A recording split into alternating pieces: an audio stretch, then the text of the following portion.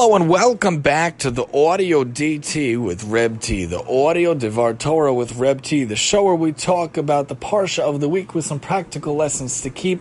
Again, we switched over the format. Instead of the 30 minutes, which we did in the beginning of the season, we cut it down to make it more of an audio burst, keeping it around 10 to 15 minutes.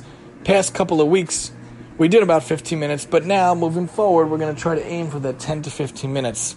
Sometimes we're going to use, most often we'll use the sources, of course, a lot of times from Chabad. This week I just wanted to talk from myself the idea of Shalach.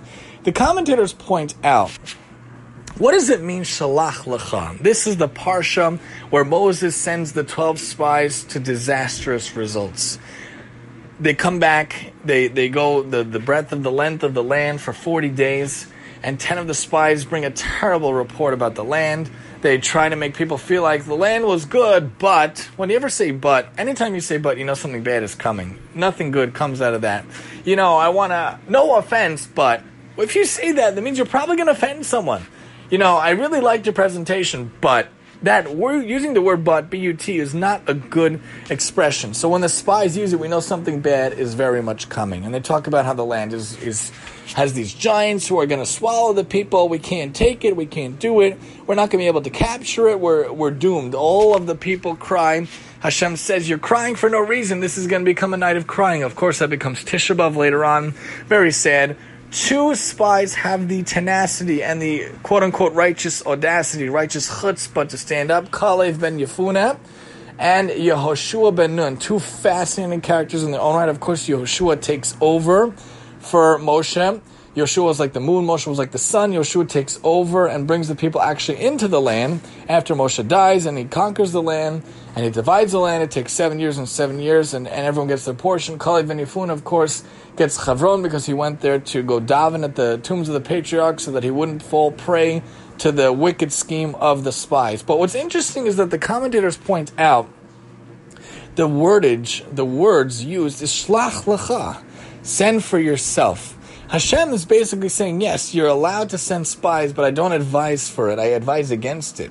This is not an idea that I'm telling you. I never said to send spies. You want to send spies, you could do it. It's for yourself. But understand, I don't think a good thing will come from it. It could be disastrous results coming from here. Not a good idea. They say, Shilucho ka'adam kemoso. There's the messenger of a person's like himself. And a shliach l'dvar mitzvah, but you shouldn't have a shliach l'dvar avera.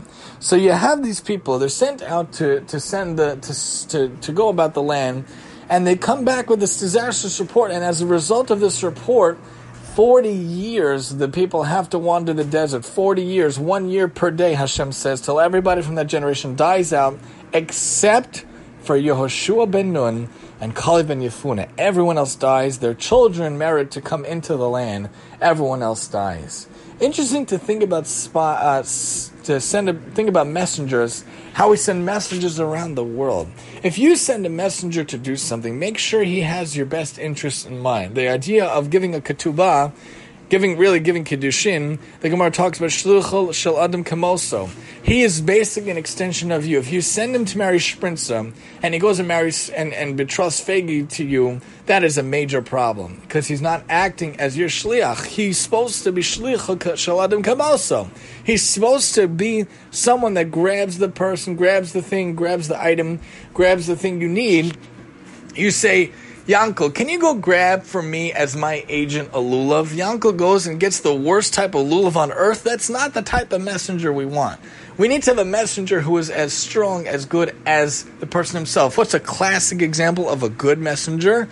I would say Eliezer, who literally works tirelessly on behalf of Avram Avinu himself to acquire a wife for Yitzchak. Eliezer probably had high hopes. We know Eliezer was the head of Avram's household. He was the head of his Rosh Yeshiva. We know that Eliezer had his own children, and on some level, Eliezer wanted his own children to marry Avraham's children. But they say that Avram said that my children are blessed from Noach, and your children are cursed from Noach, from Canaan, and from Yafet, I believe. So we can't have them intermingling. You can't have them mixing. Avraham says. They say, the commentators explain. But Avram sends Eliezer. Eliezer does a fantastic job. Do you know Eliezer at this time was probably very old? If Eliezer was Avram's student, if they were contemporaries and he's the head of the yeshiva and Avram founded the yeshiva, don't you think Eliezer is quite old? Eliezer does not hesitate. He takes a shavua. He literally comes to Avram and they come together and they make the shavua. Eliezer goes and he's a shliach shel Avraham. It makes you think of what the good shlichim are. It makes me think of Chabad, the amazing organization that literally sends shlichim out to the world. They send people to the world, to all corners of the earth, following the Rebbe's mission, following the idea to have Jews all over the world, to have outreach centers and capabilities all over the world. We saw an amazing movie.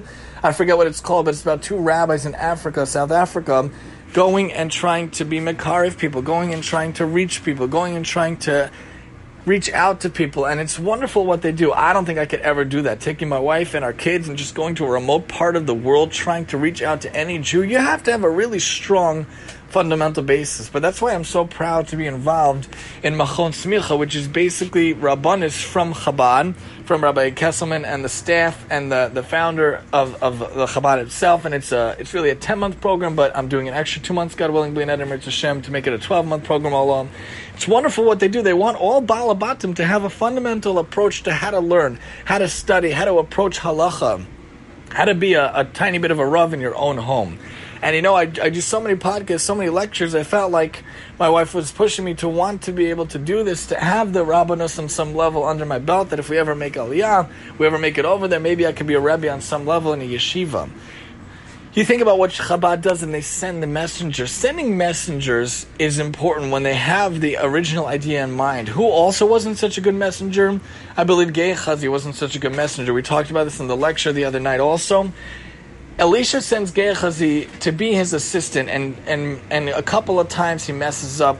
Unfortunately, we can't judge. Obviously, we didn't know him, we didn't meet him, but we see the circumstances, and we see it was not good news for the Jews. One time with Naaman trying to be healed of Saras, the non-Jewish general, he comes to Elisha. Elisha heals him. Gehazi removes the Kiddush Hashem by asking him for money, when really Elisha didn't want money. He just wanted to sanctify God's name. How sad. Another time when Elisha has to revive the boy that he was able to give through Hashem to the Shunammite family, the boy dies, and he sends Gehazi to revive the kid, and it doesn't work, because Gehazi was boasting about it the whole way, the commentators point out. Not good things, not a good messenger on behalf of Elisha. But you have Eliyahu, who's my favorite prophet, maybe my favorite prophet in the whole Tanakh. We have a whole lecture about zealousness, and Eliyahu, a fascinating character. His messenger, his takeover person is Elisha, and Elisha asks for a beautiful bracha. Give me twice your capability. When Eliyahu is about to be taken away in a whirlwind of a chariot of fire to heaven, commentators say that he was never dead, but he was actually taken alive. That's why Eliyahu comes in different forms. Many stories in the Gemara, Tanna Devei Eliyahu, stories about Eliyahu's teachings, how he comes to the Seder, he comes to the bris. His disciple, his messenger, becomes Elisha. Elisha asks for twice the power of Eliyahu. Fascinating. Another example, classic example, is Moshe and Yoshua. Yoshua wants to lead after Moshe, and Yoshua does an excellent job being the bridge from Moshe to the Shoftim. Right after Yoshua is a terrible time period in the Jewish history. Very bad cycles. The Jews sin. Hashem sends people to attack them. They pray for salvation, and a Shofet comes. Then the Jews sin, and they attack. It's a very bad cycle. But Yoshua came before that, and he was able to be the bridge to bring them between Moshe and the Shoftim. What a fascinating character to be the messenger. We think about what messengers we have in life, people that are trying to do our will, trying to do what we want in this world. You send people out to take care of things for you, really hoping that they're doing the right thing. Even if I send something to someone, those are my messengers. I'm trying to order food for someone and they deliver it. Hopefully they do a good job. Send the right messengers. And not just the right messengers, send the right messages in the world. Shalach lecha, send for yourself not only people to do your will. If you can't be in place X, Y, or Z, make sure they're executing the mitzvahs, the Torah, the chesed you want done, but make sure you send out the right messages to the world. Make sure you send them, and you make sure they sprout forth. When I do my recordings, I often have to have something in front of me to make sure I'm sending the right message to the world when I upload it, and it goes to the different podcast forums. I want to make sure my messages make sense, and my messages, relate to what I'm trying to say, what I'm trying to bring forth to the world. And I always have to look into the Gemara for the DDD show, trying to find the right piece that can reach the world, that can touch the world, that can reach out to people. So you think about Shlach Lecha, you think about the terrible mistake of the Jews having the spies, not saying the right things, not having the right messages in our own life, make sure to send forth the right messengers in your life. Make sure to send forth the right messages in your life. We don't want to, God forbid, be like the spies. And there was a chance to rectify the mistake in Yehoshua's time. He actually sent 2 spies, did it much more low-key. They only went to Rachav's house. Some say she was a woman who had a way with a lot of people, and some people say that she had an in. Either way, she basically had her hand on the pulse of the land, her hand on the pulse of the people, understanding the comings and goings of the people. They came to her house, and Rachav explained how the people are trembling before you. They did their deed. They figured out, and they did it in a way that they're able to rectify the mistake of the messengers the first time. Yeshua was able to do that. That's real tshuva, coming back to the same situation and standing up and doing right the second time, as the Rambam points out. You have to have understanding what you did wrong, you resolve never to do it again, you come to the same situation and you actually do well the next time, you pass the test. So remember, think about the messengers you sent out to the world. Think about the messages you send out to the world. What do we want to send forth for yourself? What kind of messengers, of messages and messengers, what do we want to send out? Make sure to have a messenger who's like an Avram to an Eliezer on some tiny aspect. Make sure to send forth messages that are good messages, messages that are meaningful messages, messages that will help people, not, God forbid, hurt people. And make sure you're involved in good tasks and good ideas. Make sure that you send forth for yourself good things every day. Make sure that you go through every day and say, what did I do today? What did I send forth today? Who did I send forth? What type of a mitzvah did I accomplish?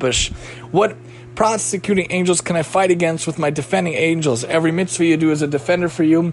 Every avera you do, God forbid, is a prosecutor against you. We want to have more defenders than prosecutors. Make sure you send for yourself so many defending angels with all the mitzvahs you do in this world, and hopefully we'll only have good messengers and good messages, and hopefully you'll be zochet to have the best messenger of all time, Mashiach himself. May he come speedily today to bring us the wonderful message as a messenger that the third temple is finally being rebuilt. B'mhera v'imenu, may it be today. This has been the Audio DT with Reb T, and I'm your host, Reb T.